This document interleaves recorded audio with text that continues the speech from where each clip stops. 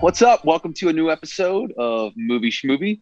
This is episode number 308, and it's another special episode, a little one-off, a little something that we call Watch 'em All, where we kind of go through all the entries in a given film series, and we kind of have been peppering these along our timeline here, or our podcast feed, most recently with the films from the A Nightmare on Elm Street film franchise. And as we'll find out in today's episode, not all of them even have A Nightmare on Elm Street in the title. Right. At all. But if you haven't checked out the past episodes, we did go through 1, 2, 3, and 4. So this episode, we're going to be picking up with A Nightmare on Elm Street 5, Freddy's... Wait, which is 5? Dream Child? Nightmare on Elm Street 5, The Dream Child. The Dream Child. And then Freddy's Dead. The Final Nightmare. The Final Nightmare. There we go. Thank you. Number 6. So it's that thing that they do occasionally where they title something. I feel like there's a couple of Friday the 13th movies that don't say... Right, right. Isn't one of them something The Final Friday? Is that Jason Goes to Hell, The Final Friday? Jason Goes to Hell. Yep. The Final Friday. Like there may have even been a rights issue or something at that point between the companies that, there are different companies that release those movies from time to time, but yeah, they get around it by changing the title up a little bit. But yeah, so today, I don't think anybody will spoil anything, but we have some interesting conversation ahead of us today through some of the more interesting entries in this film franchise. Yes, we were supposing that these might be the most fun to talk about because they're it's weird. There's the ones we have after this are all interesting in their own way, even if they're interesting failures in some way. Exactly. These two are sort of like emblematic of that, what people think of when they think of a part 5 and a part 6 in a slasher film series, which is like, scrambling to create new mythology and kind of rehashing things and sort of like the bloom is off the rose. Right. And yeah, you kind of like, we'll get into each one, but in general, this pair, is kind of towards the tail end of the 80s, early 90s. It's kind of when the franchise kind of feels like it's running out of gas, maybe running on fumes a little bit, before it kind of gets into these the next series, like John was just saying, where they kind of got a little more interesting, if not different in some way. But yeah, so we'll get into that in a moment. I think that really quickly at the top of the episode, even though it's like a special Watch 'em All episode for Nightmare on Elm Street, this week before we recorded the podcast, a new trailer came out for a movie that we've talked about a few times on the podcast. And it's one of the movies that I think through the whole COVID era, the pandemic era of movie releasing, has been one that's kind of been moved around a lot, and one that they seem to really have tried to hold on to for a theatrical only release, at least in its initial run. And that's the newest entry in the Ghostbusters franchise. So Ghostbusters coming out in November. This one directed by Jason Reitman. I guess, Ronald, I think you sent the trailer around to us all the other day. So why don't you kind of jump off and talk a little bit about what you thought of the trailer or the movie in general, kind of its place in this whole, I think some of the interesting things that we can kind of not get too deep in, but like this movie, I feel like we talked about Black Widow being pushed around a lot during the COVID era. Like this movie for that studio seems to be one that they are just hanging on to dearly to release in theaters. And this is their trailer that is like a new, fresh trailer. What did you think of it, and what's your feeling about the whole situation there? Yeah, I mean, this is one of those films that Ghostbusters 1 and 2. I'd say 1 and 2 are two of the most popular comedy scary movies. I don't even know. It's kind of a fusion of these two, because honestly, they did have elements that were pretty spooky. When I was, I'd say horror comedy is fair. Okay, horror comedy. Okay. Yeah. I mean, it has maybe sci-fi or fantasy, dark fantasy kind of mixed in, but it fits under a lot of the stuff. When you really look at it nowadays, it feels like it's pulled from, like almost like that Lovecraftian side of horror. And that Dan Aykroyd, who hatched the idea, he knows his stuff when it comes to like, sci-fi fantasy stuff like that. He's a fan of that kind of stuff, and he even kind of believes in some of it. So I think that like you can kind of see the origins of it. So I do think they played the horror straight, even though it's the first one is unquestionably a comedy first and foremost. And what is interesting too, like it was one of the few things that had like a cartoon companion piece that kind of created a mythology beyond the movies that still felt like it was pretty close to the movies. I love the real Ghostbusters. Don't ever watch Ghostbusters. Don't ever watch that one. That's got nothing to do with it. You're talking about the one that's got like the gorilla guy and all that stuff. Yeah. Don't ever watch that one. But yeah, this was a really important series for my childhood, and it felt like, I mean, there was one thing that was really cool. Like it was one of the few movies that I saw where it felt like these guys were friends. They all had different personalities and came from different places. But when it came to busting those ghosts, it made them feel good. Yeah, it made you feel good. Like it didn't feel so reliant on stereotypes. It didn't feel so reliant on, kind of things that were honestly like making films terrible at that time. Because it was like, there's some movies I cannot watch from that time. They were just unwatchable. But this was one of those sweet spots. So when I saw this trailer, there's something that they're capturing in this film that I haven't seen in a while. And it's kind of like this perfect balance of like, so I like Stranger Things. I think Stranger Things is like one of the better shows created in the past like 10 years. But there's something about Ghostbusters that kind of felt like the stakes in that movie were insane. It was like, it wasn't just the town that they were in. It was like the world could get destroyed. And that felt very like scary to me. Like that these monsters looked nuts. Like I had not seen anything like that before. This trailer seems to capture that sense of like the horror comedy and the wholesomeness that you felt when you were watching Ghostbusters. And it there's a legacy sort of capture that they're kind of getting at that doesn't feel like it's a cash grab. There's no reward in releasing a Ghostbusters in 2021. Really. I mean, like, I don't think this is going to be like the most popular movie in the past 10 years, but it will be one of those movies, if it's done well enough, that will be a cult classic and will make over time probably triple what a movie could have done typically. So like, I just think that it looks like it's doing all the things right. That's all I was thinking. I mean, I feel like it might be a massive hit because I do think there's I just think there's a lot of cultural capital built up around this property. And I think for whatever reason, like, okay, we've seen a sequel to it. Mm-hmm. That isn't as highly regarded as the first one. People like parts of the sequel, but it's not as highly regarded. There was a reboot that a lot of people like and a lot of people don't, and it's not as highly regarded. And here is another sequel. You know what I mean? This is another attempt to kind of like, it is a bit of a reboot in the sense of recharging things and coming up with a fresh spin on it. But it does have to kind of weave together, I think, that audience that wants to see a funny movie with funny actors doing funny things, and the sort of nostalgia beast that has to be fed. And there was a clip I sent you guys, a link that it's Jason Reitman. That's his name, right? Jason?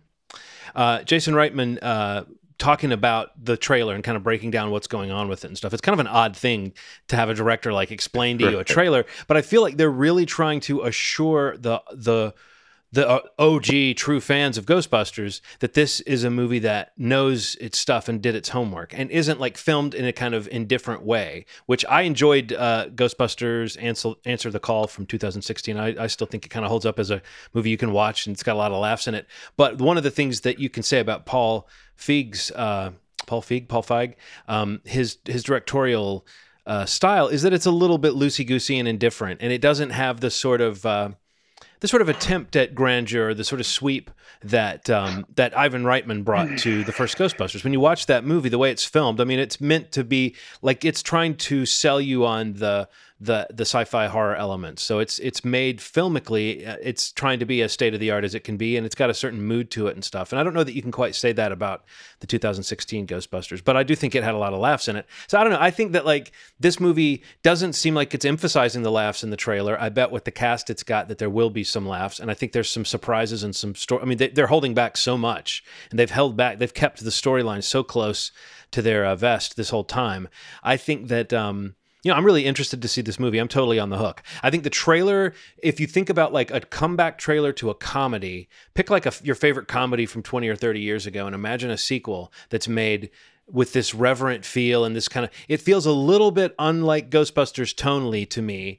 But when I see the Ecto one, like doing donuts out in the cornfield, and when I see like Paul Rudd in particular, there's a moment that he sells like just the look on his face when he sees the little marshmallow people torturing each other. It just sells the comment. It makes me think: is he going to be the Murray of this, or is he going to be the Moranis of this? What side of Paul Rudd are we going to get?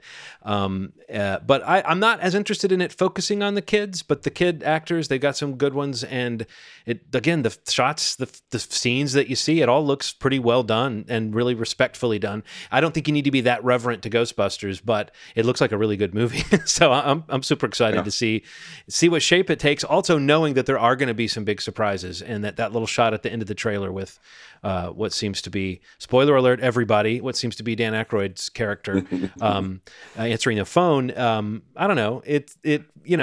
We've talked before about how fan service doesn't have to be bad, and I think that we're going to get a lot of that kind of stuff. This feels like a movie that might service up some of that good, yummy kind of fan service. Yeah, I think this is actually probably going to be, I hope it is, and I think it probably could be a pretty big hit for Sony. I think I hope so. It's I mean, the fact that they pushed it back 3 times, I think they've already test screened the movie a lot, and I do think it kind of, I was going to mention the Stranger Things thing as well, Ronald. Like, I feel like there is a bit of a vibe to it that I think is like attempting to appeal, especially in the marketing, to that kind of that tone, and trying to mix it a bit like with the classic Ghostbusters feel. But it definitely feels a lot more in line as a real sequel to the Ghostbusters films. This one, I think it's called Ghostbusters Afterlife. Yes. But I think the 2016 movie, it was fine. I did feel like it just kind of felt like a separate thing. Yeah, it's a reboot, and it wasn't a... Yeah. I mean, they very pointedly didn't take place in the same universe because they had to restart the whole idea of what Ghostbusters are. They weren't building on the storyline at all. But I don't know. There's just something that feels great about it. I'm very excited to see it, and I think the trailer is great. I watched it a couple times. I go on the big TV here in the basement with Erin the other day to show her, and it kind of gives me like goosebumps a little bit. It kind of gives me like, it kind of gets me emotional, even like hearing them talk about Egon and stuff like that. Like a lot of those scenes really, when those kids come busting around the corner in the Ecto one and like drop that little drone cart and like that's how they're trapping the ghost. Like I'm like, yes, let's make it a little modern, but let's keep it classic. And I was like, this is kids being smart in today's age. Yeah. And she's obviously a super smart kid, and just like her grandfather was. I'd like that idea. I like that tie. Yeah. The cast is amazing. And I feel like it's going to have that feeling to it, which Ghostbusters had as well. And I hope it's a hit, because I can't wait to see it, and I hope it does. I hope it's right, because there's also something about Jason directing it, and coming around, and Ivan still producing it. Like it feels right, and I would really like to see it succeed. Especially, you're saying it feels right, era. Man. It feels right, man. It feels Ivan right, man. No, but I kind of agree with all that. Like, and I'm not even someone who thought we needed to say like let's get back, let's pay all this respect to it. But it does, like when you talk about what it feels, there's a little bit of that magic. Even again, not that you need a director breaking down a trailer for you, but he talks about some of the effects being practical, and I feel like you kind of sense that, and the fact that they're just trying to. Like, again, I don't need them to be like, we promise, guys, we went back to the original and we copied everything we could about it. But I feel like it feels more like a mark of like letting people know where this movie's coming from and that you can expect it visually to throw back to that. I don't know if it's done well, then that's just one more way to do it, and I could see those character entrances that we might see being really fun and really exciting. And, there's they can get a lot of real drama out of this. I just hope that it's actually got jokes in it too, just because that's part of the tradition as well. But it doesn't hurt to have like Paul Rudd, at least of the main cast. I was gonna say Paul Rudd. He's the laugh getter, but I don't know who else that's in it. Like I think there's other people that are in this that we just haven't seen in the trailer because they're trying to keep the story under wraps. And I'm kind of glad they're doing that. I like not knowing. I mean, if I'm going to see something anyway, why not string me along? I don't care. It's a good trailer. Right. Yeah. Can't wait for that one. Right. Can't wait.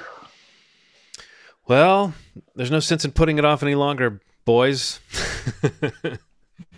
You sound so excited. I beg to differ. Anybody got anything else, please, they want to talk about? No, let's talk about from 1989. Is that when this came out? Yep. Yeah. 1989. With a budget of $8 million and a box office of $22.1 million. So not the best return proportionally of the series. We're going to talk a little bit about A Nightmare on Elm Street 5, The Dream Child. Ronald, this was your first time seeing this movie, right?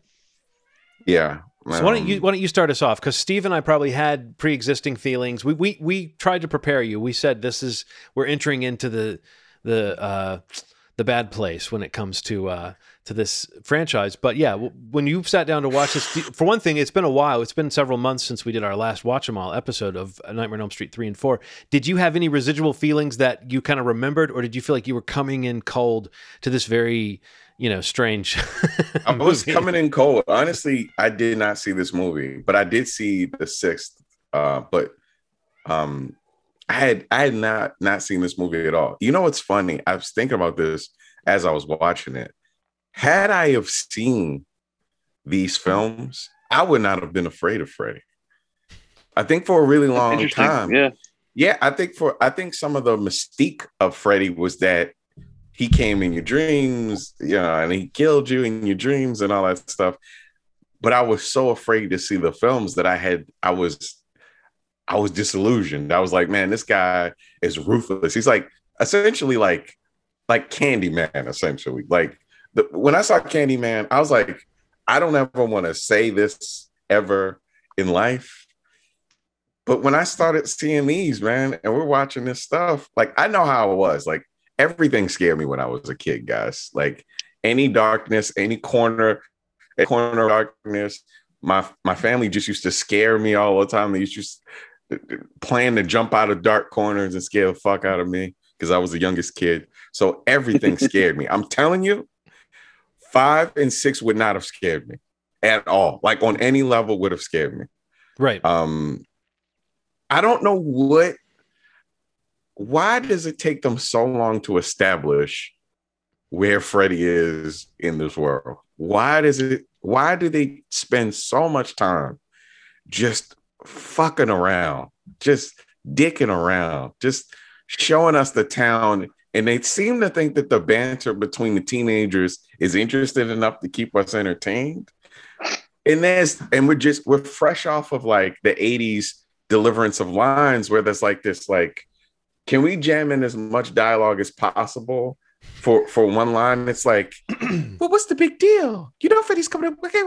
There's like a lot of that, like a lot of that 80s style delivery of dialogue. I mean, we can't escape it. I mean, that's just the way people are speaking in films. Like the naturalistic thing is something that's kind of came later on. But this movie was fucking atrocious, man. I'm so glad. Like, I mean, I knew you wouldn't like it, but I'm kind of glad that there's not going to be like a defender of this movie on this. But not to say that we should just sit here and trash it, but I just mean like it is interesting how whatever is fun about Nightmare on Elm Street 4 is like not fun about this one. Like the characters right from the start are not very interesting. It's the usual thing of starting with a scene of them that sketches in who they are. And this high school graduation scene, that seems like it should be like a good way to establish some new characters, and that we've got Alice and is it Dan? Are those their names? Yeah. Alice and Dan. You know, I don't think we hated Alice at the end of. We thought she was a little bit of a wet blanket, but at the end of Dream Master, we thought she was okay. But in this movie, there's just no. I mean, I think I had the same experience, Ronald, of coming in, even though because I've seen this movie maybe 2 or 3 times before this. I've not really watched it. You know, it's not one I've played a bunch. Yeah. But I had that feeling of coming in, going like, I don't really care about these people, and I don't really feel like they're connected to a story that I'm that interested in. And I think that there is an interesting thing about the first 4 that there is some connection back to. Really the first 3, but the 4th kind of piggybacks in with a few surviving characters. It piggybacks onto the idea of like we're kind of getting the real story, and I guess Kincaid and Joey get to find out what happens to them. But this one starts to feel like, and because you said, you know, and I do think let's open this up because this is an interesting thing I had in my notes, restating the origin. They do have to do that because they have to establish what's going on with Freddy with a new bunch of people. And I don't know, maybe through these 2 movies, we can come back to that idea of like, how much do we need to spend time with people figuring it out versus not? But they're going to restate it constantly, but they're also going to, I think in 5 and in 6, they are doing these things that are taking it away from like what's worked in the past and like a new structure, a new way. Like both 5 and 6 are different ways of being kind of separate from the original lore of like why these killings were happening and what his sort of scope, what his vengeance meant, like who he was getting vengeance on, the children of the people of Elm Street, the parents of Elm Street who had burned him. And each movie kind of adds to the mythology a little bit. So, I mean, I would love to get in. I have some specifics about that for this, but I don't know, that would be my thought in this one would be that it does feel like it's kind of off-putting because it's both going to rehash everything, but it's also going to put its own little weird spin on it that you're going to hear them talk about it and you're going to be like, well, that's not exactly what they said before. And, you know, the rules of Freddy have to change continually because there has to be some new way to defeat him and some new way for him to get around that. And it just starts to feel a little elaborate and not as clean as the scariness of the original idea. Yeah. I feel like it also, like when it becomes like the more elaborate that backstory gets or like the origins get, like I feel like it's a risk you run when if you make it more elaborate and it's not actually adding anything to like the relevance of these characters, you know, in this movie, or like, you know, maybe their connection to it, whether it's a direct connection to it or something, you know, more historical or whatever. But like, I feel like when you start adding these little details to the history of this character or to the origin of this character, and it just becomes a little more like, just like bogged down or just like bloated. Like it doesn't really add anything genuinely to this movie. The movie still ends up being a movie about this guy who exploits, you know, these teenagers, you know, the unique thing about their lives in the movie during their dreams, you know, like there's nothing really that gets added when they start making these origins so elaborate in 5 and 6.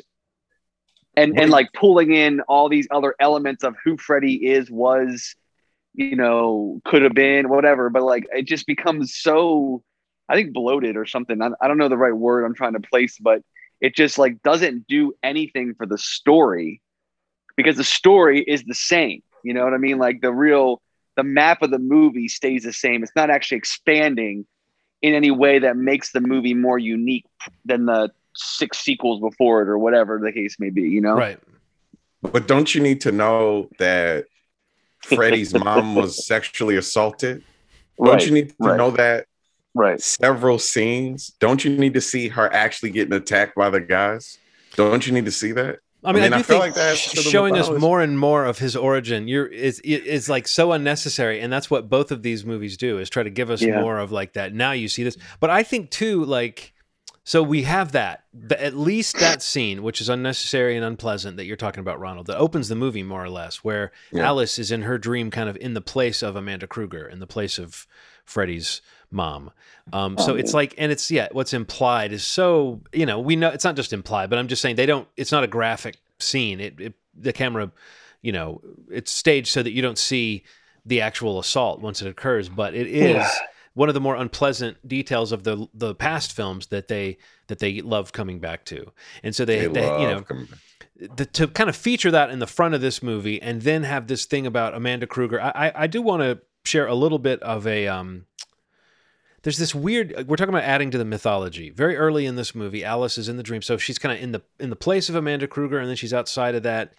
And then she's like running around in this kind of dream world, and she's encountering this Freddy that's being born, and it's like a weird little Freddy baby that we see.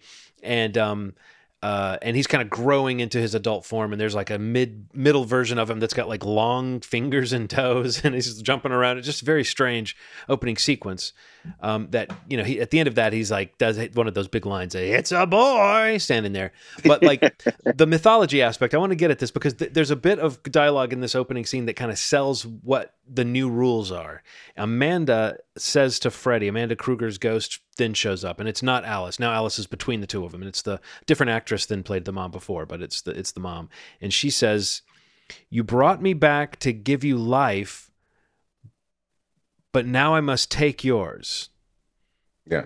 Are you talking about when she falls back into the? I'm talking about at the beginning of the movie. Yeah, she falls back and then turns into like a little toy, and then because she's so far away. And then she says to Alice, "I must be released from my earthly prison." And then I think you hear her say, "Look in the tower," as Alice is going into either another part of the dream or waking up. I can't remember which. But like that is like the loaded bit of dialogue that is like you have to believe that and understand that to understand that like that's the new wrinkle that's been added to this, is that Freddy has found like a new way of being born again by somehow like bringing back the ghost of his mom inside Alice's mind and then also feeding souls into Alice's baby. I mean, it's so elaborate. It's so tortured, and like, I think you could have either one of those maybe and make sense out of it. Oh, the mom's ghost is involved in this storyline, or you could say this is all about a pregnant woman getting Freddy trying to be reborn through a pregnant woman. Those things both sound, I don't know, like a movie, I guess. But when you put both of them together in like an opening scene, I don't know. And also that opening scene, we should say, is intercut with like, USA After Dark kind of sex scene stuff. Like so many of those movies opened with that exact kind of blue lighting on like, are those back muscles? Did I see a buttock? I don't know what's going on here. And that's like intercut with this weird dream of, I think as she goes into the story that we just described. It just felt so much cheaper and cheesier from the opening on than the last movies, which even though 4 felt a little cheesier than 3, those movies tried to have like opening sequences that were kind of artfully done or interesting. But this really felt like it was, like starting to get where they just weren't trying as hard to do something that was aesthetically interesting. You also mentioned those two crazy ideas, like to add to the mythology, and you're also talking about a movie that's under an hour and a half long. Yes, right. So this is also something to keep in mind. Yeah, somehow it's supposed to, you're saying that, but the way you said that sounds like it should be moving at a breakneck speed, but it doesn't. Somehow it is moving at a sluggish pace to explain some of this stuff within that hour, which is crazy to me. And also, when Freddy materializes, why is part of his body messed up? Why is there like this like janky arm that he has that they never explained? They never explained his janky arm. You don't remember that stage in between being a baby and being an adult where you were like a regular sized adult with long toes and fingers? It's so crazy, man. Like it's unbearable, and it's like, it's unnecessary. Unnecessary. This is one of the first ones that I felt like it almost felt like they wrote set pieces. They had set pieces, and then they wrote the story around the set pieces. Some of the scenes when Freddy came to life, it just didn't make any sense. Like it was just like layers and layers of things. So like one thing would happen, you're like, oh shit, the ground's splitting. Oh, something's coming from the ground. Okay, this thing from the ground is coming. Okay, Freddy comes, and then the back window explodes, and then he falls down. for no reason, and then you think that's it, and then more things happen. It just sounds it's like a person was sniffing coke when they wrote this script. It just isn't. I don't even know how I'm saying this, but like it's not practical. It's not practical within this world. Who did write this one? Screenplay by Leslie Bohem, is an American screenwriter, television writer, and former bassist. That's an interesting resume. Let me just look at this resume. Nightmare on Elm Street, Desperado, Dante's Peak, Badlands, Daylight. Justice. He wrote Jason Goes to Hell, The Final Friday, but it says uncredited script work. So maybe there was some, he was brought in for a rewrite that didn't get credit. Not a shameful career, I guess, but not a distinguished one. But no, it doesn't feel like it's the script's problem so much as it's just the overall production value. It just feels a little bit sleazy, and it's interesting that how much did Dream Master cost? So this movie actually costs more than the last one, but I felt like the production value looked like it had slipped a little bit. Maybe I'm just wrong, but it didn't feel like they were like being as careful and inventive with like some of the prosthetics in particular just looked bad. Like when Greta gets stuffed full of food, which is on top of being like a sadistic kind of unpleasant death that doesn't feel like it really makes sense in the world of the story, because she's at a table with people who presumably would try to help a choking girl. Help her, rather than just sitting there looking at her. But yeah, those prosthetics don't look very good, and I don't think they did for the time either.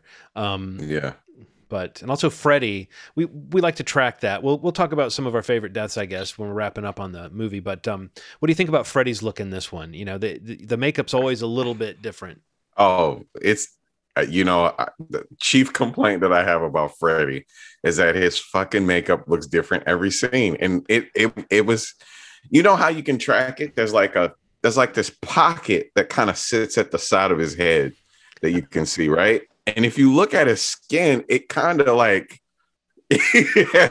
every couple of scenes, it's like on a different place. There's like this little pocket that I'm like, okay, that's Freddy's face, because there's like this pocket, but like it's like somebody in the makeup spot didn't say like, let's take a picture of this scene, this first scene, so we know how the makeup looks, so that in the fifth scene it won't look like a totally different person. Jim does the makeup on Mondays, Wednesdays, and Fridays, and then the guy named Todd comes in on Tuesdays and Thursdays and does the makeup. And it's like, Freddy a black man at some point in this movie?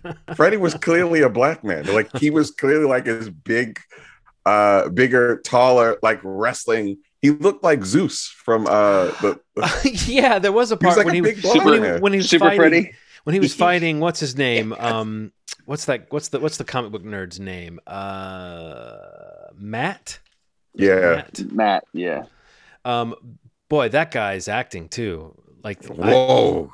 Mark Gray, Joe Seeley as Mark. Oh Gray. yeah, Mark. I mean, like, there's, you kind of want to like that guy because his position in the movie is as like a pretty understanding friend, and he's got that kind of person who lasts a little bit longer in the movie kind of arc. And a different actor might have come in and done something interesting with that, but boy, some just non-existent line deliveries. Almost like they were just doing like we're just running this for a lighting test. So don't worry about saying your lines, Joe.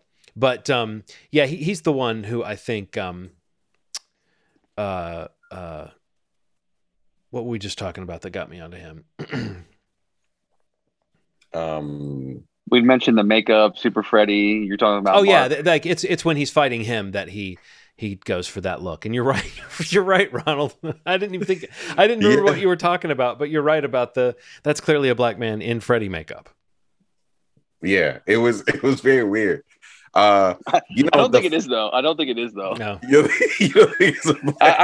Going through the cast list, I know I remember I came across the guy that plays Super Freddy. Well, and it's definitely not a black man. It's well, that makes the makeup choice that much stranger. Even worse.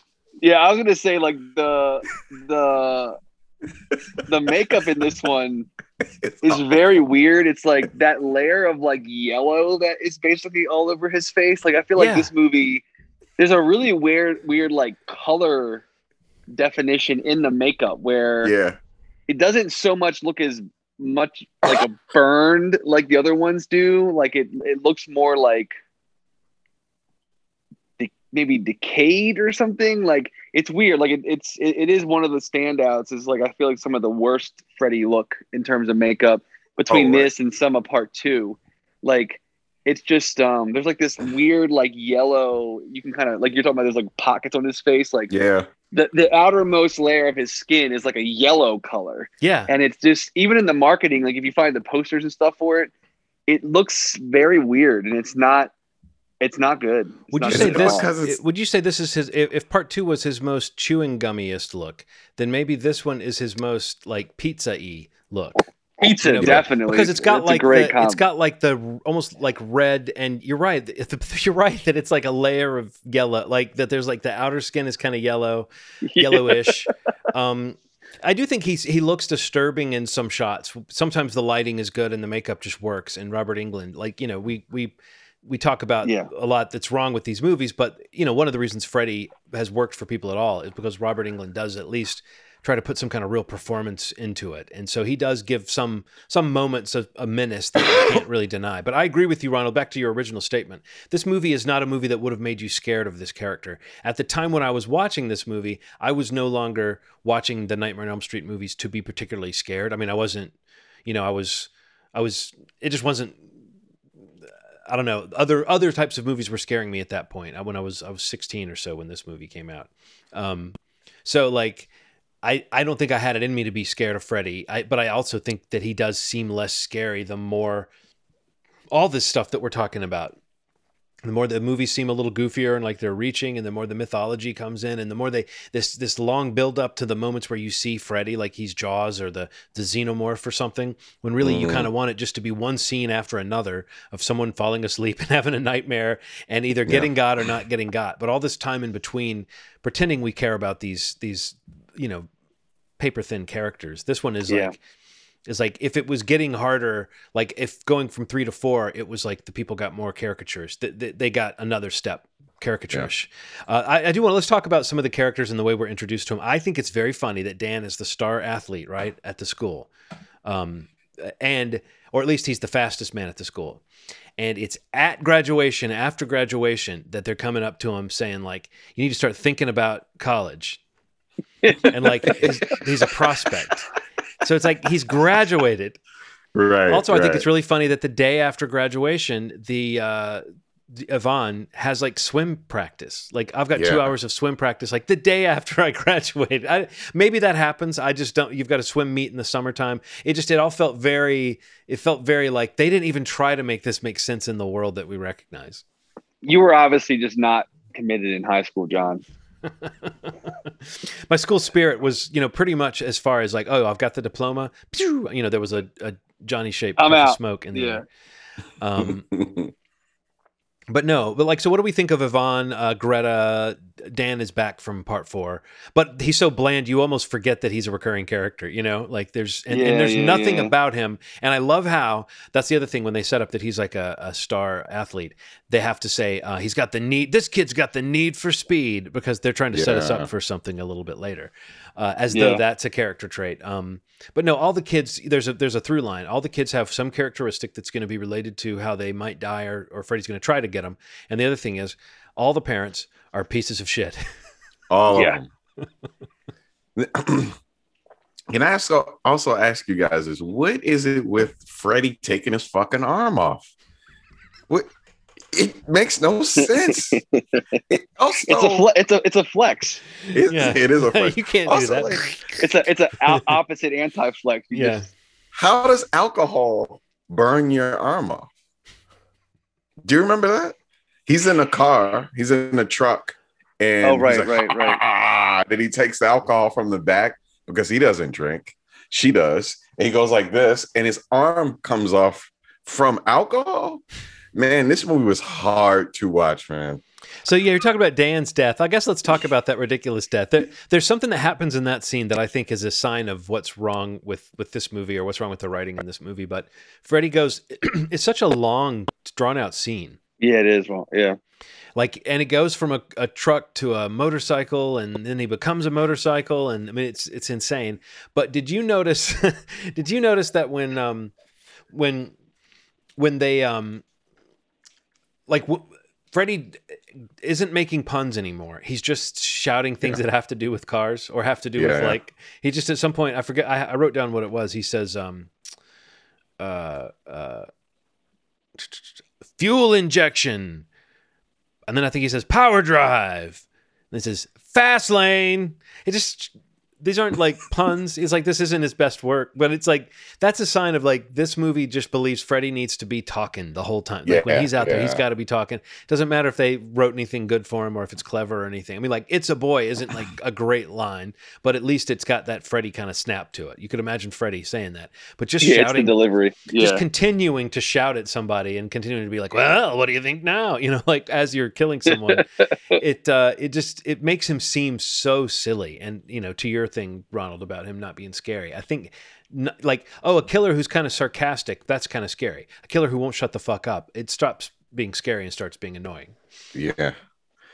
And the kid in the movie, can we talk about this kid? Like creepy little Jacob, the creepy little Jacob, the dream child. You're saying the dream child himself, the dream child who is too tall to be a little kid, like too something. There's like something about him is too something, and they're trying to like, he's trying to put on a voice. It's like, I don't know what you're talking about. It just, I was very confused about the point of this child. And when he turns into like a mini Freddy, can we talk about that? The makeup on that, like the mini Freddy, like not really committing to putting makeup on his face. It was just like, like he went to like, I'm giving my age, a Woolworth.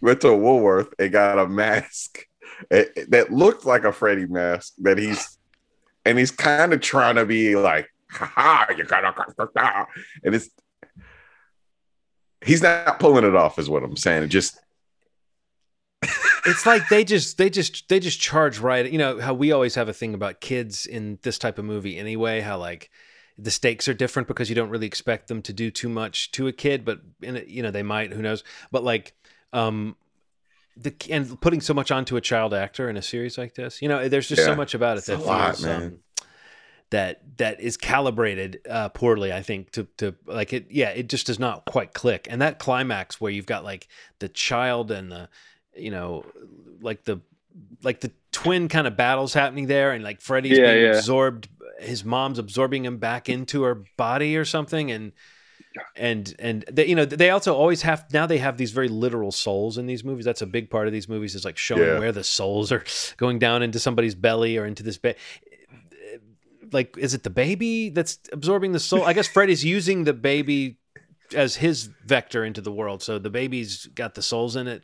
But you know, these movies have to show you the soul getting absorbed by Freddy or the baby, and they have to show you them escaping. And this one has that really silly like thing where they all come out of Freddy's back, and you see like their faces, and it takes you a second to realize that's what you're looking at. We're looking at Dan and Greta and Mark, and you know, kind of what happened to them.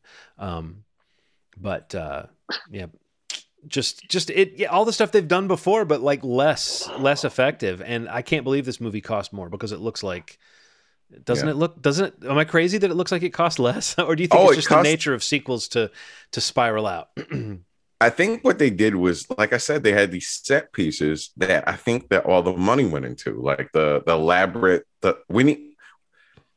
when Freddy first came, that looked like that was like a quarter of the budget. Like that was the most elaborate thing I've ever seen. It just didn't make any sense. Like it was just too crazy. It didn't really, visually, it wasn't, it's hard to, if I was watching this in a movie theater, thank God that I had like, you know, pausing now is not like pausing on a tape where you could like, you're seeing a still sharp image. Right. If I would have seen this in the movies, I would not have known what the fuck was happening, because there was so many things happening at once, but it looked expensive. Like you could tell that it cost quite a bit. So like those kills seem to be where the money went, and then everything seemed to be shot on a shaky cam, like a hand cam. Like there's a lot of like, what did you say? There's one scene in particular where like they're in the bedroom and it's Mark and Yvonne and Alice are talking. And like, it's still like, for one thing, it's funny to me. Alice and Mark are kind of on the same page to some extent, but Yvonne is that character who like late in the movie is just not here for any Freddy shit. She's not believing it, you know? Right. But there's a scene where they're arguing or they're kind of talking in a heated way. And yeah, Ronald, everybody who has a line, it's another shot where the camera goes in on them. And it just feels so much like a handheld sloppy version of them trying to do something really fancy. And it reminds me of when I used to make like improv shorts with my friends and we would do little camera moves and shit like that, you know, like it's just sloppy, you know, and not that the whole movie has that mark. I mean, they do, like you said, they do build sets. They do try to do the usual combination of like miniatures and models and you know, and there's a lot of composited stuff that, you know, some of it looks okay, but most of it doesn't look very convincing. And none of it really, as you said, Ronald, lends towards the scares. It all kind of feels, there's a kind of chintzy, kind of B-movie-ish aspect to it. Even like there's a couple of scenes that I thought were part of a dream because there's like a matte painting. I guess it's the old mental hospital. It just so doesn't look real. And when there's not a point where a character walks up to it where it looks like they're going into a real environment. And it just threw me off. Because there's a whole part where Alice tells Yvonne she has to go after Yvonne is bought in, after she has like a near-death experience at the pool. And that was a bit of a surprise, honestly. Like Yvonne surviving was, you know, they can, these movies can always pull some little switcheroony on you, like when it comes to like who you thought might die and who you thought might be important. But but Yvonne gets assigned, like Alice kind of gives Yvonne the hard job. Like she's like, I forget who she's going with. Maybe Mark. I don't know who's even alive at this point. Where's Alice going? When she basically says to Yvonne, go to the hospital and find Amanda Kruger's body. Go to the closed down, you know, mental hospital and look in the tower for a body that no one's found for 50 years or however long it's been, you know. And then it's just, it was so funny to me, but I can't even remember now why Alice, like, especially that seems crazy because Alice is, what's she doing? She's going to do something Freddy oriented. Are they trying to, yeah, she just wants to go. She's like, I got to go home and lay down. You know, I need a nap. Will you go to the tower and find Amanda Kruger? And then the fact that Yvonne is able to just walk into there's a chamber. She like busts through a wall and there's just like a body sitting there with a sheet on it. And then I guess she pulls the sheet off of it and it disappears. But we're to understand that at that moment, she kind of, that's her releasing Amanda Kruger from her earthly prison. Right. So that she can then come into Alice's dream and fight Freddy and absorb him into her. It just is so like... This is so crazy. Yeah. It's exhausting. And there's not really a kill that stands out as a particularly like... No. I was going to say, I feel like we kind of like shit on the character a little earlier, Mark. I kind of feel like that whole sequence, to me, at least I definitely remember like when I was younger seeing it for the first time. I liked Mark when I was a kid. I kind of felt like that character, I liked him the most in this movie. And that scene, even though his performance is questionable, I feel like that kill was the one I felt most in this movie.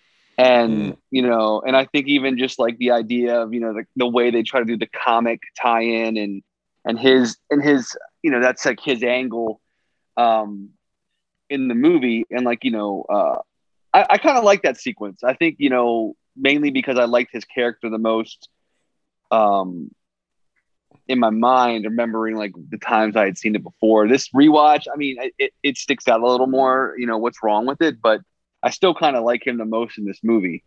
He's kind of like, seems like a pretty good friend. And it kind of sucks to see him go a little bit. And I, you know, we talked about the Super Freddy stuff, like, and that stuff is kind of silly and, you know, it looks kind of ridiculous at times, but I did think like the sequence like where he's seeing himself in the comics, you know, kind of play out a little bit before he realized what's going on.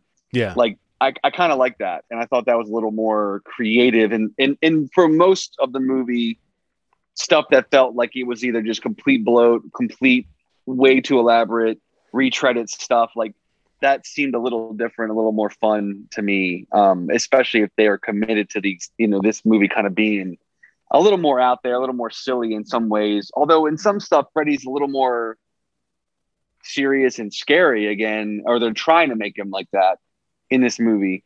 But that scene for me, if I had to pick a kill, like a best kill or my favorite part of the movie, I kind of remembered that one being a standout to me. And even on the rewatch, it stands out because it kind of reminded me a little bit of the one in 3,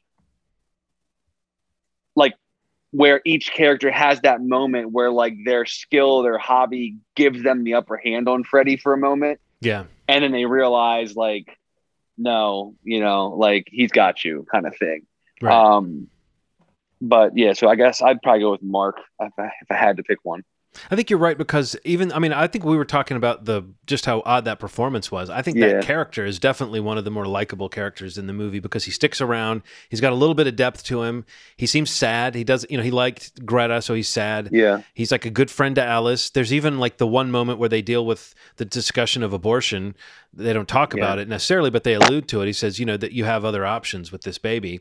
And she says, no, I'm going to keep it. But it's like the fact that he's bringing that up in a no judgment kind of friend way. I don't know. I agree with you, Steve, that like there was something kind of soulful about that character that even with the kind of amateurish performance, sometimes it can work towards making you more sympathetic to someone in a weird way. Like he's just an awkward guy.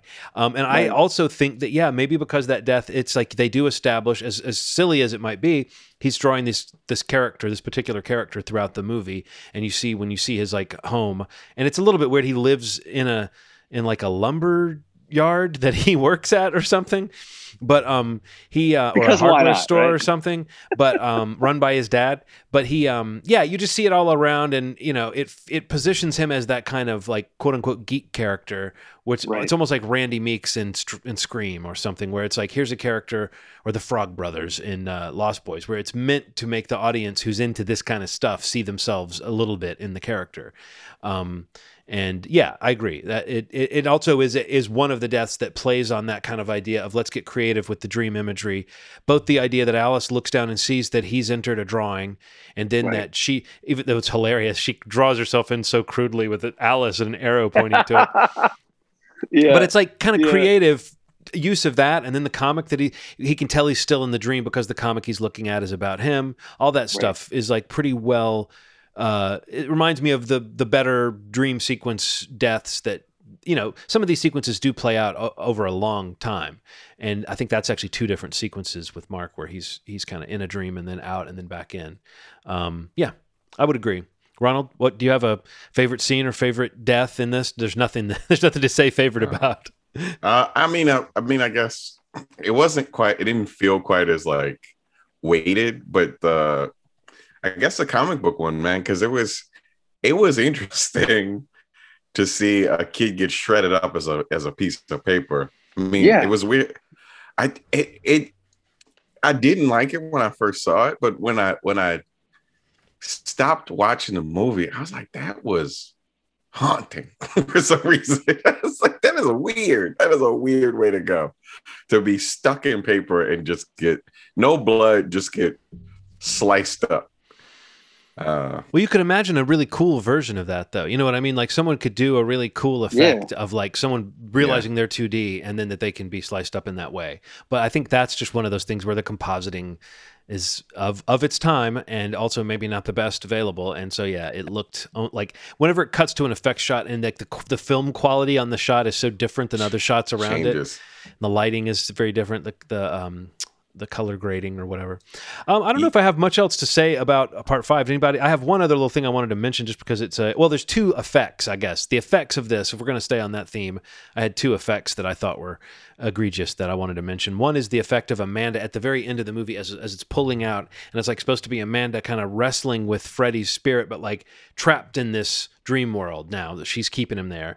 It cuts to, it's such a cheap little miniature doll that's like going as the camera pulls out, and it just it lingers on it too long to be like a clever use of like a cheap effect. And the other one is the part where, and I think it's maybe it's Freddy's arm coming off. Is it one of 2 times that his arm comes off? But like the arm falls and explodes into like super animated looking spiders, like 2D, like rotoscope looking spiders, like someone traced over film. and then cuts to a real bunch of spiders like on the jacket, and then she's stomping on them, but she's so clearly trying not to, like, clearly there's a wrangler there going like, do not harm the spiders, you know? So it's like, hey, could you stomp, but don't touch them at all. But it's like, so the foot, it's like the worst possible assemblage of shots they could have put together to sell that idea, you know? And it's a combination of like, oh, they got real spiders and they put it in effect. But they didn't. I don't know. It just makes you think there was an ineptness or something, or a rush or something behind this, that they just couldn't stage the things particularly well. So, any parting thoughts to Dream Child, Ronald? No, Steve? Man. I didn't think this could get worse. I was about to say, like, let's let that transition a little bit. Yeah, you know, I have like the opening. There's a lot going on in the opening of this, and I think we should have been tracking the openings of these movies from the beginning, because Nightmare on Elm Street movies, I think a lot of times they do throw in like a quote at the beginning, like about the nature of dreams or sleep or something like that. So that's like a precedent. But this one starts off with a Nietzsche quote. And of course, I'm talking about our next selection, and our next Watch 'Em All selection, Freddy's Dead, The Final Nightmare. It starts with a Nietzsche quote. Do you know the terror of he who falls asleep? To the very toes he is terrified, because the ground gives way under him, and the dream begins. And you're like, well, that's a pretty interesting quote.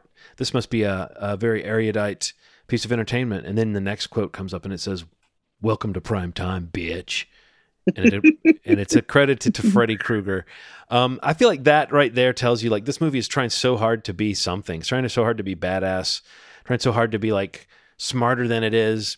And then we've been talking about the needless conceits of these films. This one has this crazy, like a totally cheap opening sequence. If we're tracking the degradation of the effort of the opening sequences, this is just like titles that come up. It's really nothing. But there's this bizarre opening. I mean, did you guys think about this? It says Springwood, Ohio, 10 years from now.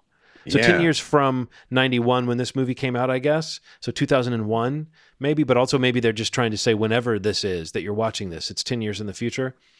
Mysterious killings and suicides wipe out entire population of children and teenagers. So that's, for one thing, it doesn't seem like a complete sentence, but okay. Remaining adults are experiencing mass psychosis. There is new evidence of one surviving teenager. What the fuck? Yeah, I don't know what that was, man. It was very unclear. Like, what was the line of thinking? Like, is that what the script said? We open on a map, and what would be? It would have been just as effective as having two people eating at a bar talking about that. Like, I don't know. I don't understand why that had to. And it continues like that. It was one of the weirdest openings I'd ever seen. I don't understand what. I think it just hit me really hard, just how hard this franchise had fallen off. Like, it just, they were grasping at straws, just trying to come up with ideas that just did not feel good. Like, nothing about this film. Yeah, the idea that, like, I mean, we've always had this idea that maybe on Elm Street there's not a lot of kids of a certain age or something. But this idea that, like, that's spread to just, now there's just populations of teenagers being wiped out. And yet they don't go to much effort to make the world seem like it's post-apocalyptic. However, every place we go is kind of, like, grimy. Right. So I don't know. Yeah, go ahead. I was saying, I feel like the only thing you can think of is that, like, the idea is just if you read about, like, some of the, like, out there ideas of what this movie could have been. Like, I think the idea that they changed the title a little bit is probably a little more telling that, like, they were really trying to, like, make this a little bit different. You know, it's obviously still Freddy and his mode is still there and everything, but like some of the other scripts or some of the other, like, story ideas for this movie were kind of out there, you know, like one of them had, like, Alice's son being the main character and, like, the Dream Warriors coming back to, like, help him battle Freddy. And I think that sounds really cool. Wikipedia also has, like, a note that, like, Peter Jackson wrote a script like for this movie that was, not used, like about, which sort of kind of takes a little bit of play in Freddy vs. Jason, like the idea that like teens aren't afraid of him and they like take sleeping pills to like confront him in the dream world and like things like that, which is also different and kind of out there. So, I mean, kind of how weird this story is and like where it goes with, jumping into the future and like this sole survivor who has amnesia, who, doesn't know why there's any, like why there's significance to him and why he survived, or it's just, I would probably say this one is the weakest for me. Yeah. Like, I think maybe we'll all agree. Yeah. I think that while the other one, Dream Child, while 5 kind of like definitely goes off the rails or starts to, for the most part, there's still some sort of connective,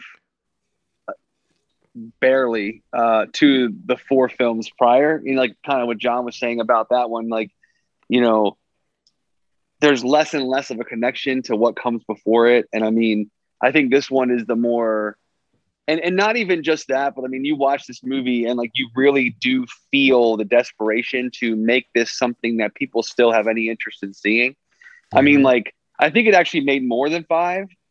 But yeah, it did. I think some of that had to do with like the idea that like the last 10 minutes of the movie's in 3D and like, they have some special cameos in it from some pretty big stars, like all kinds of weird shit that's in this movie that really have nothing to do with the movie itself, but it's just like another way to like market a movie that is probably like at this point out of gas. And like, it felt like the franchise, both narratively, just creatively, at anything that they could put on the screen, like it just felt very tired and very boring. Like, I don't know, this is for sure my least favorite of the entire franchise, I think. Again, even though there are some really unique things about it, but I don't think it really works in the movie's favor at all. Like, there's cameos from Johnny Depp, Roseanne Barr, Tom Arnold. I feel like somebody else is in there that I'm forgetting. Alice Cooper.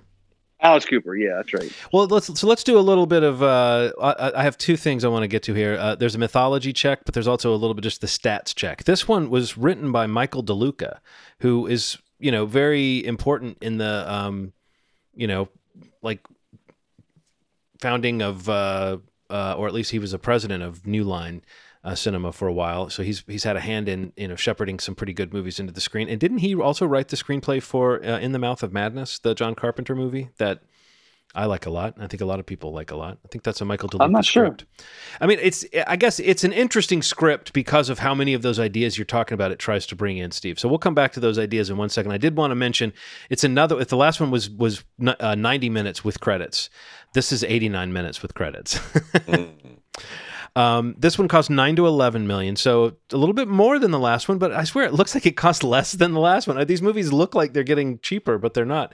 But it made $34.9 million. So you're right, Steve. It did better, like proportionally, than the in terms of profits, in terms of those numbers they look at, than the last one. But it was, I think, designed to be a genuine ender to the series, and you can kind of feel that they're trying to add some new mythology and actually kind of end it. So we'll get. There's a bit of character stuff with regards of like Freddy's backstory. We'll get to that in a minute. But as far as the mythology that's added to this movie, we mentioned how it starts off with this idea that teenagers are getting rare. Apparently, it's not clear if it's just in the area or if it's all over the world, but it seems like it's everywhere. So there's one surviving teenager, but there's also a bit of mythology as delivered by Yaphet Kotto in the greatest wig that's ever been placed on an actor's head. And a character who, let me make sure I'm getting her name right. She is well, now is it Lindsay Fields? Oh no, it's Lisa Zane is the actress who I believe that's her name. Lisa Zane, who is the other doctor, or she seems to be working at this clinic, this like bombed out clinic for wayward kids in this post-apocalyptic scenario. But she's in his office, and she asks him about a poster that he's got on his wall, and it depicts these weird worm-like creatures. And as she's looking at it, he's like, "Oh, you like it? These are ancient dream demons. Supposedly, they roam the dreams of the living till they find the most evil, twisted human imaginable. Then they give him the power to cross the line and turn our nightmares into reality." And it's like, oh, gee, I wonder if that's going to be part of Freddy's mythology. I wonder if this movie's gonna give us a big old slice of dream worms. And they do. We're expected to take those dream worms very seriously and very literally, so much so that there's a point in the movie where Freddy, like for the first time ever, refers to this force behind him. You know, he's like says something about, I think it's when he's talking to Yaphet Kotto later, and he's like cutting his fingers off and talk about all the different ways people have tried to kill him. But he says he'll always come back because he can't die now. And he's like, at least that's what they told me. You know, that's the first time we've heard Freddy refer to this other thing. And then he says, who? And he says, the dream people. So that's what Freddy says. But then we see what they're appearing to him as. And the fact that he calls those people, I don't know, Freddy, maybe he just hasn't been around people in a long time. But those are skeletal worm with like, those are like sperm worms with skull faces on them.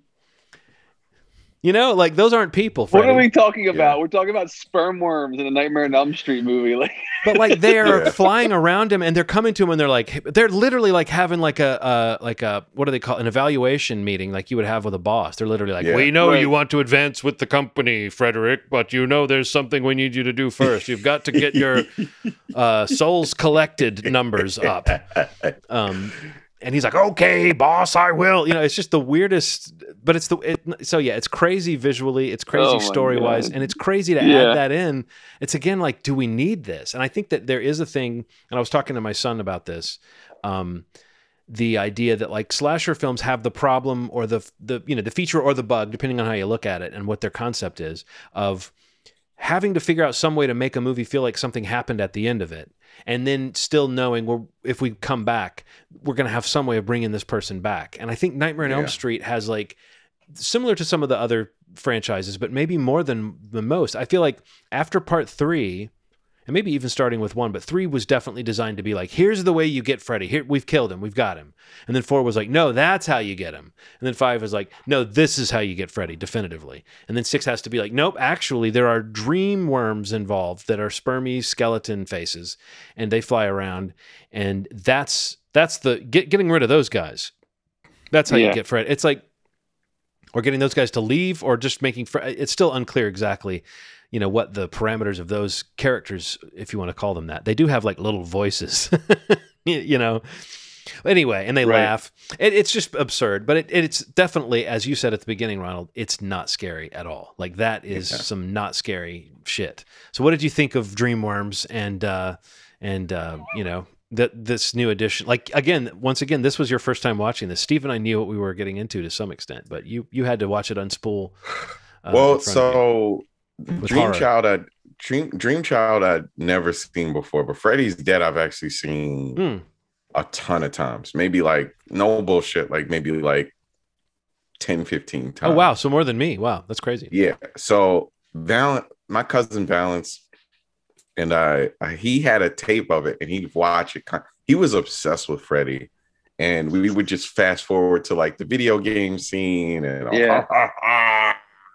Power Glove.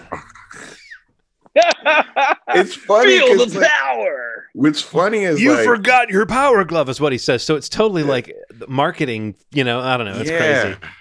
It's a real bad movie. Like it, top to bottom, is uncomfortably bad.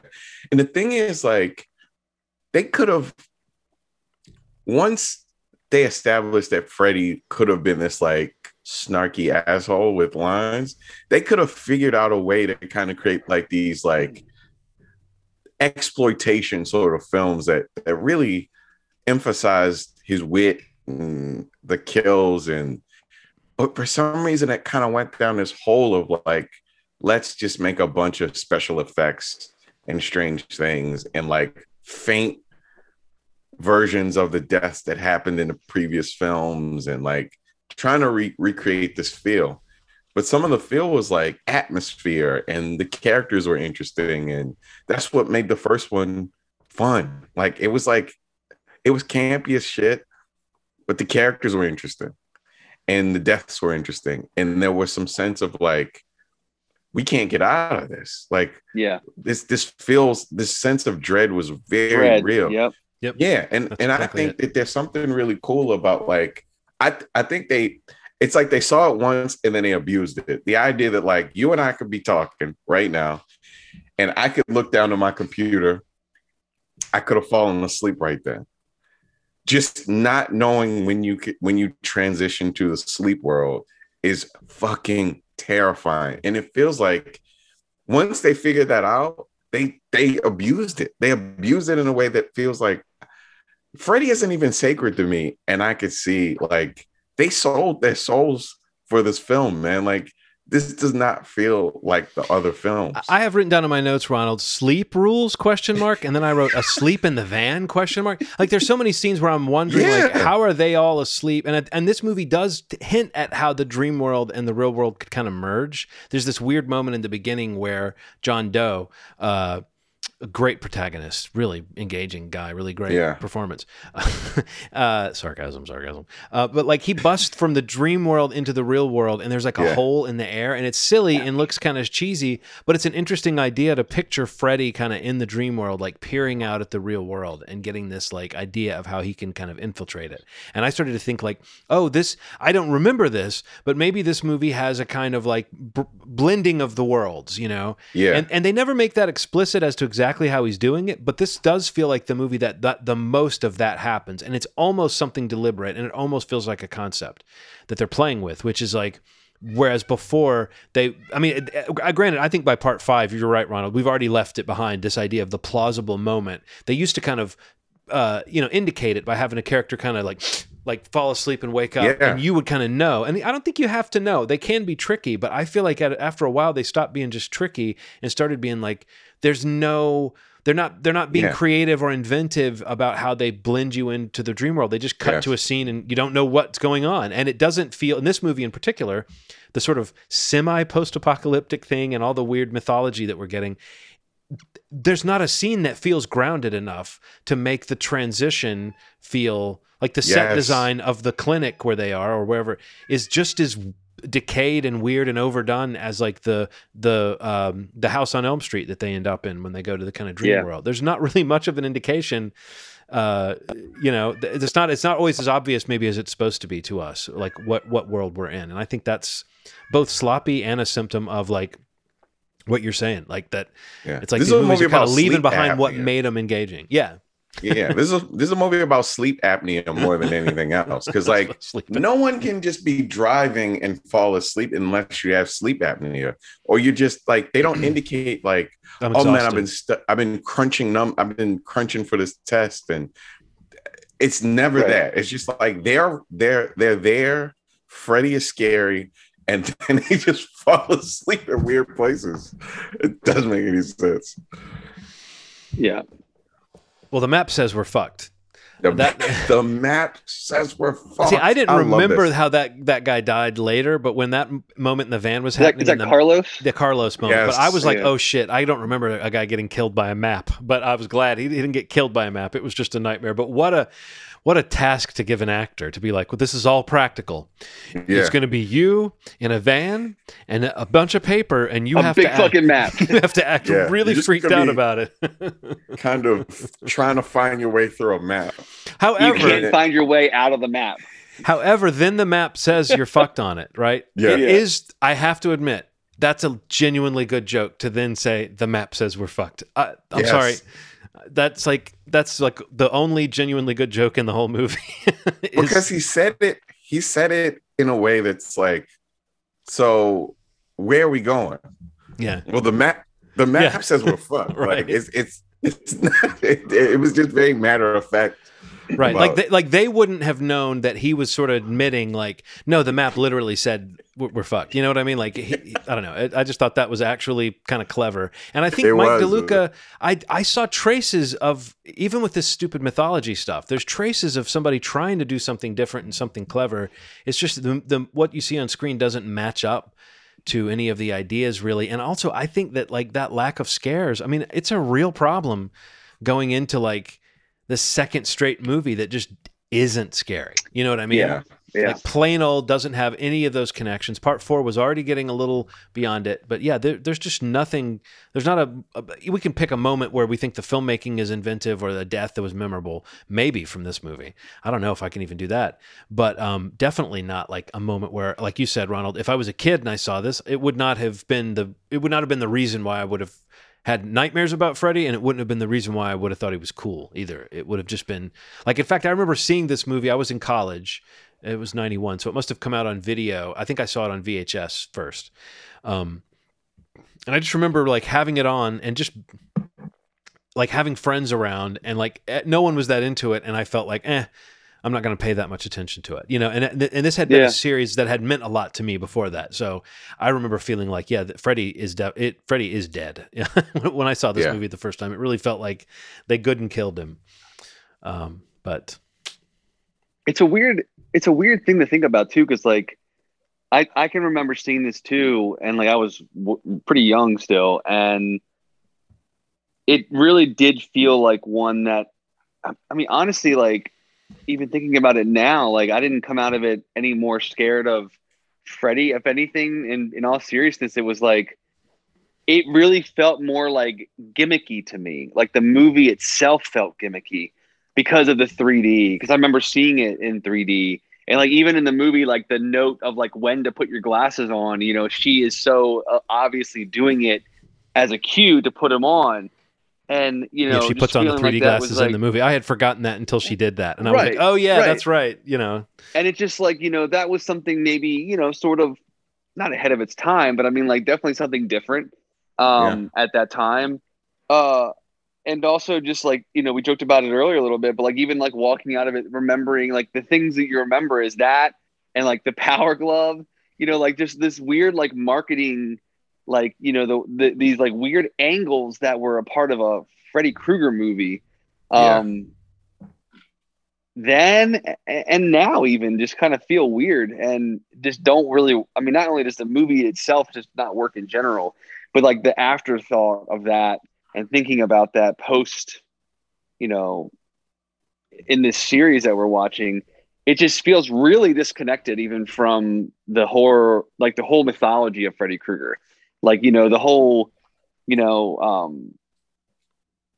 going into the future, and, you know, there's some interesting ideas, like you had said, John, a little bit earlier. Like it's kind of a odd thing of to think about how this town could kind of exist on its own, and, you know, all these kids are dead but him. Or even be sent away or hidden, like that when they go to Springwood and they go to the Springwood Town Fair.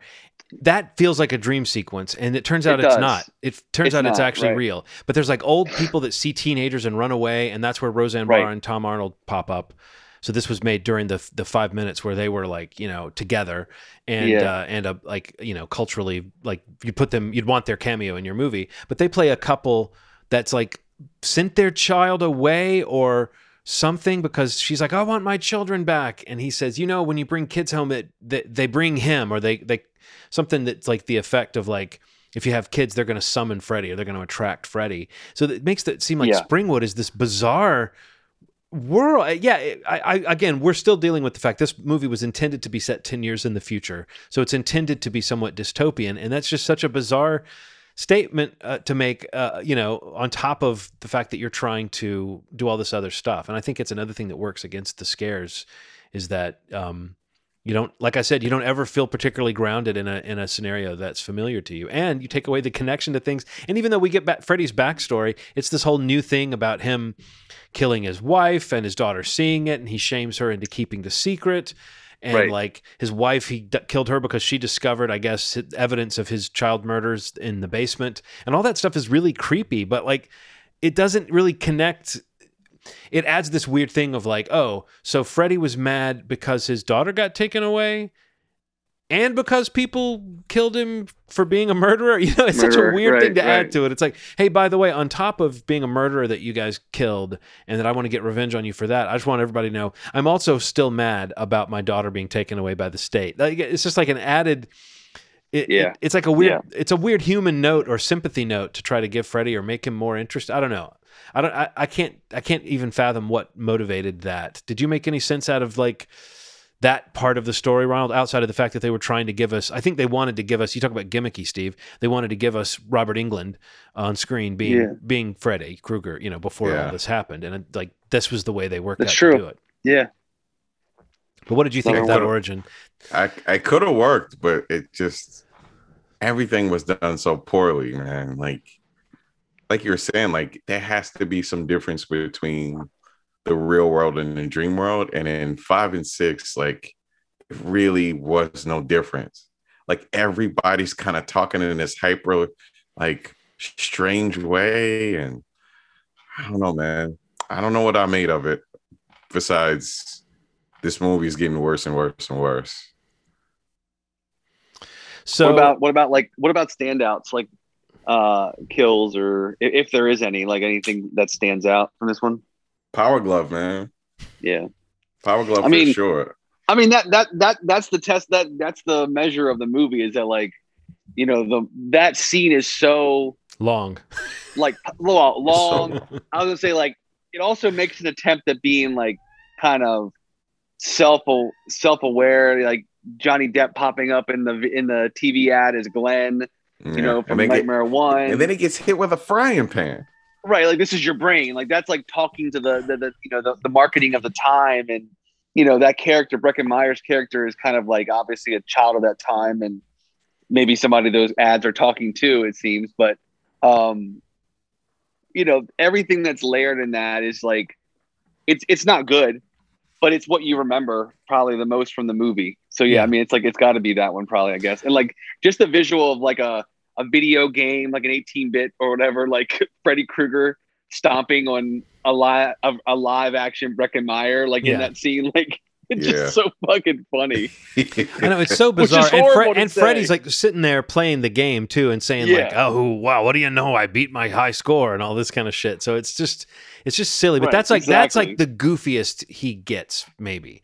Is that moment? I do think that like the way they set up that scene, and like, yeah, it's similar to the other scenes we were talking about. That anytime they legitimately have like a fate for somebody that feels like it's connected to something. I mean, it feels kind of Willy Wonka or something to say like, you know, we're going to see this guy get kind of tortured by this game, but it is a long scene, and it, you know, him in the real world getting like stomped and folded in half and all that kind of shit and bouncing around. And he's got this kind of unsettlingly dull expression on his face as he goes through it. That just it does make it kind of, you know, creepy and sad, but it still isn't as effective in the emotional gut punch level as like the, what's the marionette guy in part 3? What's his name? I don't know. I want to say Philip, but I don't think that's it. No, Philip. You're right. That's it. It is? Philip, yep.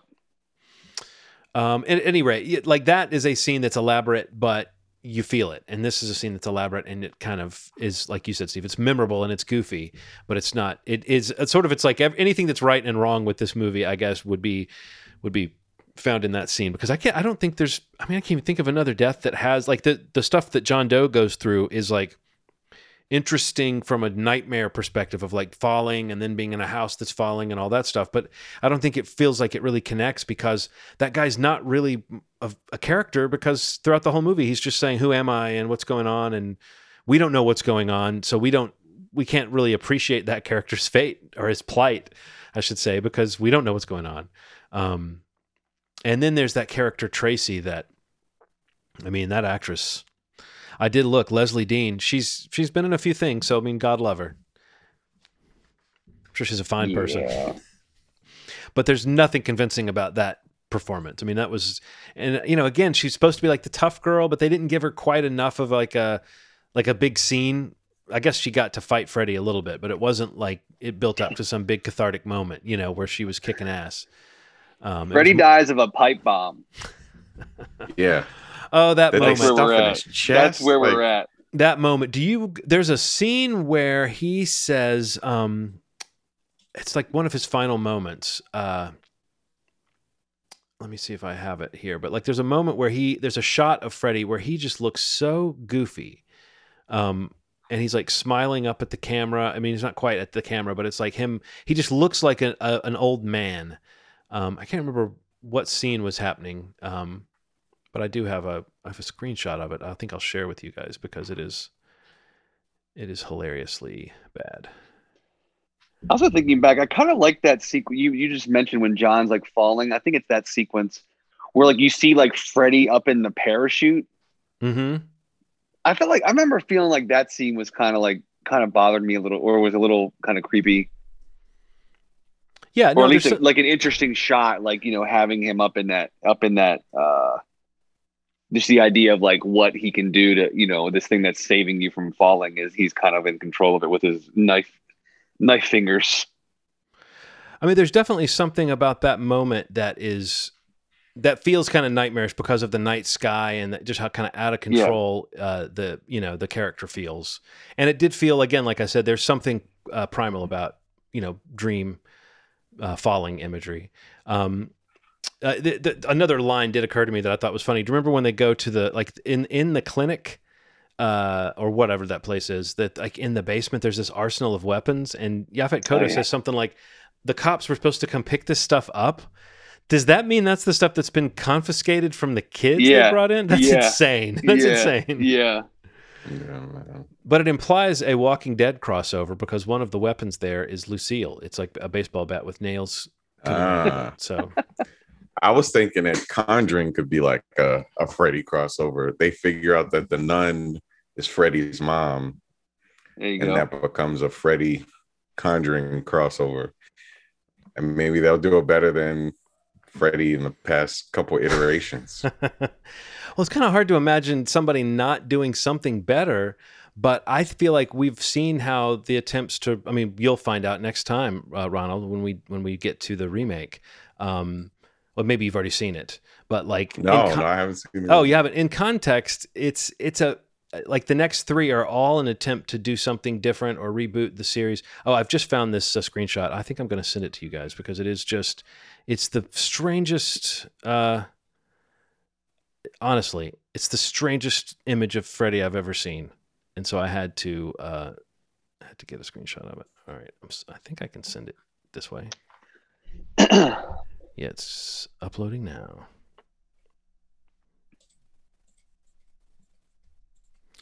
All right, I just sent it in the chat, so I don't know if you guys can get a look at it. But it's at the scene where I forget what he's saying, but it's like he's talking about knowing where to find his daughter, I guess. He knows where she's going. He's like, I know where you're going.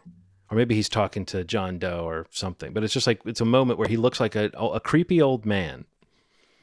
Yeah, it's a weird face. Right? You're talking about, like, are you looking at it? Yeah. It's so weird. A strange picture. And the only picture I think that might be stranger, I guess I'll go ahead and send this to, just since it's fun with screen. Is it in the Messenger chat or in Zoom? Oh, in the Zoom chat. In Zoom.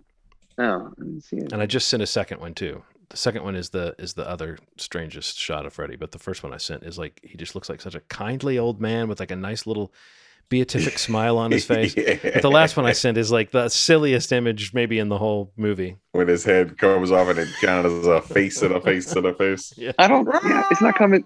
It's not coming through. I don't see it. It's okay. Wow. I got a blank chat. Oh, maybe it doesn't matter. I mean, I'll send it to you the other way, and then we'll just move on. Messages recording is on. That's weird. But at any rate, yeah, this movie is just kind of out of control. It's no surprise maybe that they intended, like, it feels like they were trying to end it. But, you know, when you look at the gaps between the movies, I kind of noticed this. I think it's kind of interesting that the biggest gap, okay, the first movie came out in 84, second in 85. Then you have a 2-year gap between 85 and 87, but not really, because it's November 85 and February 27th of 87. So it's, you know, just a little over a year. And then you've got August of 88 for part 4. And then you've got August of '89, like less than a year later, you got Part 5. Then almost 2 years later, you get Final Nightmare. Then it's a 3-year gap between that and Wes Craven's New Nightmare. I just feel like time is so relative because that felt like a bigger gap in my life before they rebooted that. Oh, definitely. Then you got 94 to 2003, which is a 9-year gap, which is the longest gap in the series because then Freddy versus Jason and the remake, there's only a 7-year gap. But I mean, obviously after this is when it's really, this essentially is still the end of the kind of proper Nightmare on Elm Street franchise right. as we knew it, even though Freddy versus Jason is kind of considered canonical. But that's kind of crazy that there hasn't been a successful anything to do with it, until very recently. Wes Craven was still alive. I mean, right now Robert Englund is still alive. A lot of the actors who might return, or I don't know. I'm not saying I know what they would do with it or could do with it or should do with it, but I do think this. This movie may have become so convoluted that it effectively killed the franchise, but that seems like a strange thing to say. I mean, I don't know. What do you think, Steve? I mean, I know you must have a similar feeling since you watched these movies and were kind of a horror fan all along. I mean, these things get remade. They get sequels all the time. There's always the chance someone could do something good, but, do you think there's a really good way forward for Nightmare on Elm Street? I mean, they're going to definitely find a way. I mean, and we talk about it all the time on the podcast, like just the idea of IP and who has what, who owns what, between this and the Friday the 13th series, you especially because you look around and even this week they just announced that Universal and Blumhouse sold this massive 3-picture deal for Exorcist movies and, David Gordon Green and what he's done with Blumhouse to reboot Halloween and Scream coming out in January. It's just these are I mean, to me personally, these are Mount Rushmore properties in this area of the horror genre. So, the idea that, Nightmare on Elm Street 2010, I think it was, or whenever that one was, that it's been 11 plus years. It's kind of wild that there's not something happening with Nightmare on Elm Street, and I'm sure it will soon enough. Whether I know Friday the 13th, I think a lot of it's rights problems and who owns what. But I'm not sure the deal with Nightmare. But I know at some point I want to say is his name Nico Acosta, the guy that did the sci-fi series Candle Cove. You know what I'm talking about? It's Channel Zero. Yeah, I mean that's encouraging. That person would be. I feel like at one point I heard him on a podcast that he had a pitch for it might have been Nightmare and Friday the 13th, but I mean I think at one point he was developing something for it. It's just there's got to be something that they can do to keep it going. I mean, it's too profitable or too well known of a horror franchise to to not do something with it. And I also think Elijah Woods' production company, they've been trying to get the rights to do something with it.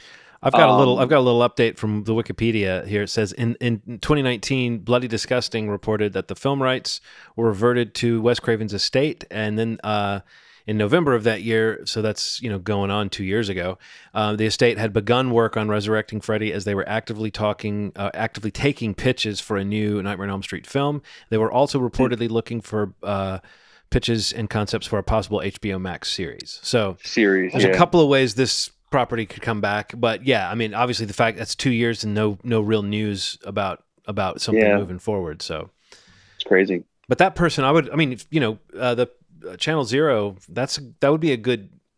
Yeah. I mean, if that was the team that was taking this on, I would be interested because some of those series already have, when I think about it, very dreamlike scenarios where the fear actually is maintained and the mystery is maintained from episode to episode. Some of those, I think the second season in particular got really heady and dreamlike, and I don't know, someone can, and Elijah Wood, I know recently or in the last year or two, they've been talking. I don't know if they're one of the ones doing these pitches that you just read about, but SpectreVision, I know they're trying to do something with Nightmare on Elm Street, whether that happens or not. But I mean, I haven't loved all their movies, but I do think that they're genuine genre. Their love for the genre is there, so maybe they could have they have a cool angle. for something for Nightmare. But yeah, I mean, it's got to happen. I can't wait till it happens. And, you know, not to get ahead of ourselves, especially because the remake in 2010 was not very good. So hopefully soon, man, because I love Freddy. So I'd love to see more Freddy. So what do you think the key is then, guys? Would it be like the dreams? Because I could see both direct. I guess we can maybe have this conversation after we've seen the other movies, but like that question of Freddy, the character, Robert Englund is obviously getting a little older. You can't play him forever. You know, they tried to pass the torch. It didn't quite click with folks, but like that seems like a big part of these movies that people might want to see if it was coming back. So I don't know, like, where do you go with it? Do you emphasize the Freddy part, or do you emphasize the sort of dream killer nightmare imagery and go full on into that? Because it feels like those are two different things that could be good about a new approach to this. But it feels like nailing Freddy is such a tricky thing, both in terms of using the existing guy that we already know or finding somebody new. I can't even decide what I think they should do, because it doesn't seem like, if you're trying to revitalize this thing, Robert Englund can't play him forever, even if he can play him again. I don't know. What do you think, Ronald? Do you think you need him? Yeah, you need him. I mean, I think that there's some charm to him, the kind of one-liners and stuff like that. I think that can exist in the same breath as a good concept with the dreams. Like, I think there's a marriage in that somewhere, but it doesn't seem like they've found it. Once they figured out that they wanted him to be like a one-liner guy, like they lost kind of the bones of what made the movie special. So I think if they capture both of those things a little bit, you know, I think it could work. So do you think they should start with bone worms floating around saying, you know what we need to do? Let's bring Freddy back. Yes, absolutely. You know, they in this movie he erases people. Is that a new thing? That's not something that's ever happened before, where he's like, when he kills people, people start forgetting about them. That was a new wrinkle that felt like it didn't really go anywhere. Yeah. But yeah, this is another one where you definitely get some soul absorbing shots. You know, that if you come to these movies to get to see Freddy absorb souls, he does do that in Freddy's Dead. Very animated looking kind of souls getting sucked into his body in this one. But yeah, not scary. And at the end of it, as the lead character says, practically to camera, but not really, she says, Freddy's dead. And then it goes to black. Were you convinced, guys, when we got to the end? Like, when you first saw this movie, I don't know what I would have believed at that time, but I don't remember if I would have thought they have to do another one. I might have still thought, like in 91, I might have thought, oh, maybe they are trying to wrap it up. But it does feel like they're trying to leave you with that impression that this is like, you know, this is really it, because they even do like a greatest hits reel over the credits. There's like shots of all the kills from all the movies. So did they make you think that he was gone? Like, Ronald, you said you saw this movie like 15 times. Did this feel like this is the definitive end of Freddy, or did it feel like just another? It felt like just another something. Yeah, I don't know. Ronald is so done talking about these two movies right now. Yeah, it's exhausting, man. Like those films like put me through something. I think some of it was just like, I cannot believe that they put this money into this shit. Like, I don't know. I don't understand at this point why people love Freddy as much as they do. With like, it's almost like you feel about Freddy the way the New Yorkers feel about the Knicks. Like, this is all just emotional. All your love for Freddy, Steve and John, is just solely nostalgic and emotional, because 3 you could argue are horrific, and they start to get worse and worse and worse. And so I think sometimes I try to understand where it comes from, because Freddy versus Jason for me was like fun, but like in general, more misses than hits. So totally. Where does the love come from? Is it just because it had the tremendous impact that it did at first? Because I don't get it. Yeah. Well, I think it's probably timing. Like, you know, definitely the nostalgia of it, and like when you watched it, like, you know, the impact it had on you. Especially its place in the genre. And I mean, while I think you're probably right, I would probably say there's more hits than misses for me, but the ones that hit I think they hit pretty hard for me. Yeah, I get like Nightmare and Dream Warrior, like, are some of my favorite horror movies. Period. Yeah, so like really good. They're really solid.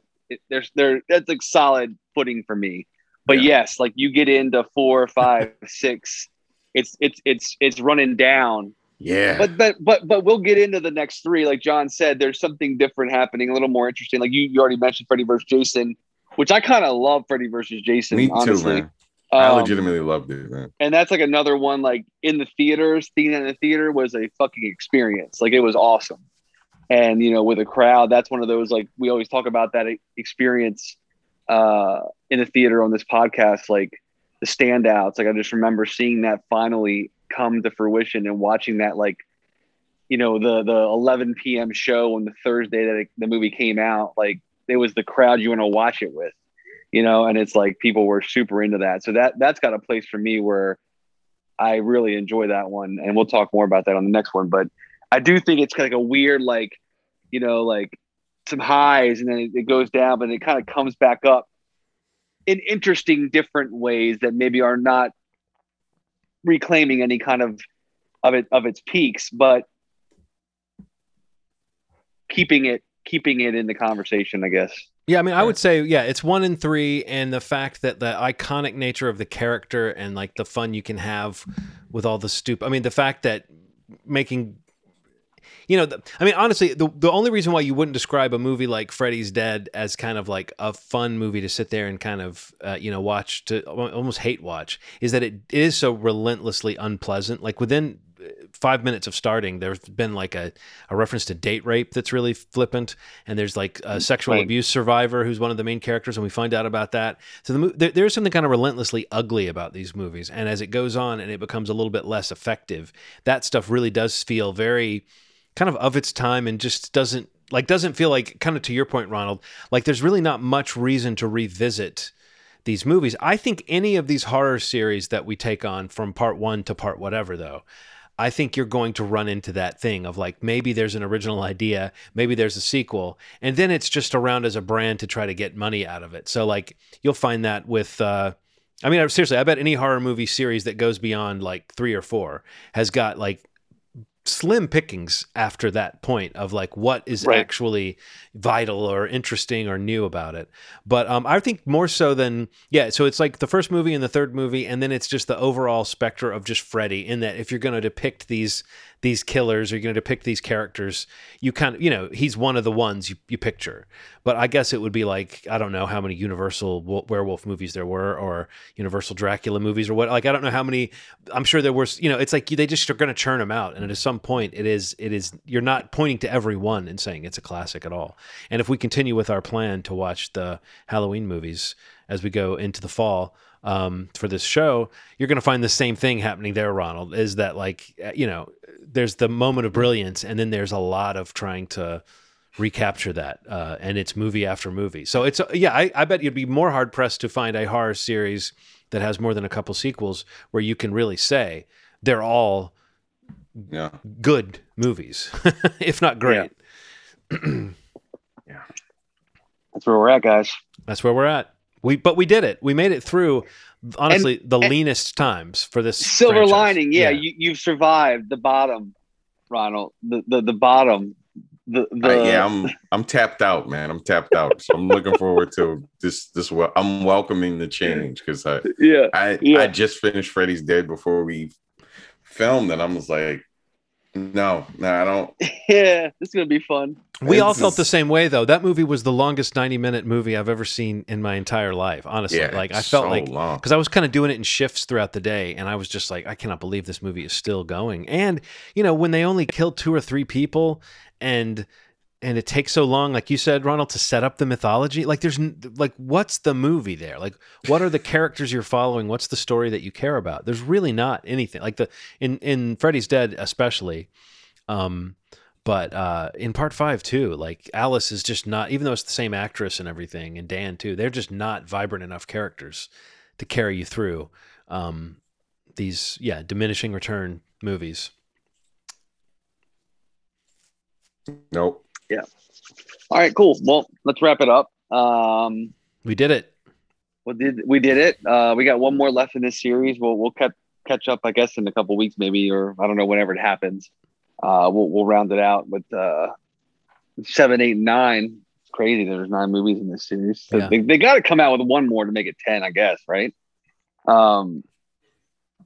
But yeah, so we'll catch up again and finish out the Freddy series, the Nightmare on Elm Street series here to wrap up this Watch 'Em All's episode and episodes for Nightmare on Elm Street. But movieschmovie.com is the podcast feed. You can find us on YouTube as well, youtube.com/movieschmovie to watch the video element of the show. We also have a special series that we do there called Marvel Schmarvel, where we kind of get together when the Disney Plus series are airing or there's Marvel movies coming out in theaters to talk about everything that there is that comes from Marvel. We talked about it basically too much on the podcast, so that we kind of did our own thing on YouTube to kind of make it a little more its own thing. So you can subscribe there for that feed as well. Get it all in one spot. Again, movieschmovie.com is the main landing page. You can pretty much jump off from there to any podcast platform that you could possibly find us on, or you can just listen there right through your web browser if that's more convenient. But wherever you find it, if you are subscribed, please leave a rating or review if you can and share it with someone to get the word out there about the podcast. We'd really appreciate it. Yep. We'll be back next week with a new episode. I think we might be talking some industry stuff. Yeah. There's a lot of interesting things happening, in this return to movie theaters, sort of, and what's happening with COVID now in the world, possible pullbacks once again. I don't know. We'll see. But just talking about the impact so far on movies and what it's looking like in theaters and the streaming platforms that they're available on. So maybe we'll get into that next week. That should be an interesting conversation. But otherwise, I'm good. If you guys have anything else you want to mention? I'm good. Cool. Ronald's about to fall over. It's been a long day, man. Ron, you made it, man. You made it. We're done. All right. As always, guys, you've made our day. Thanks. Bye.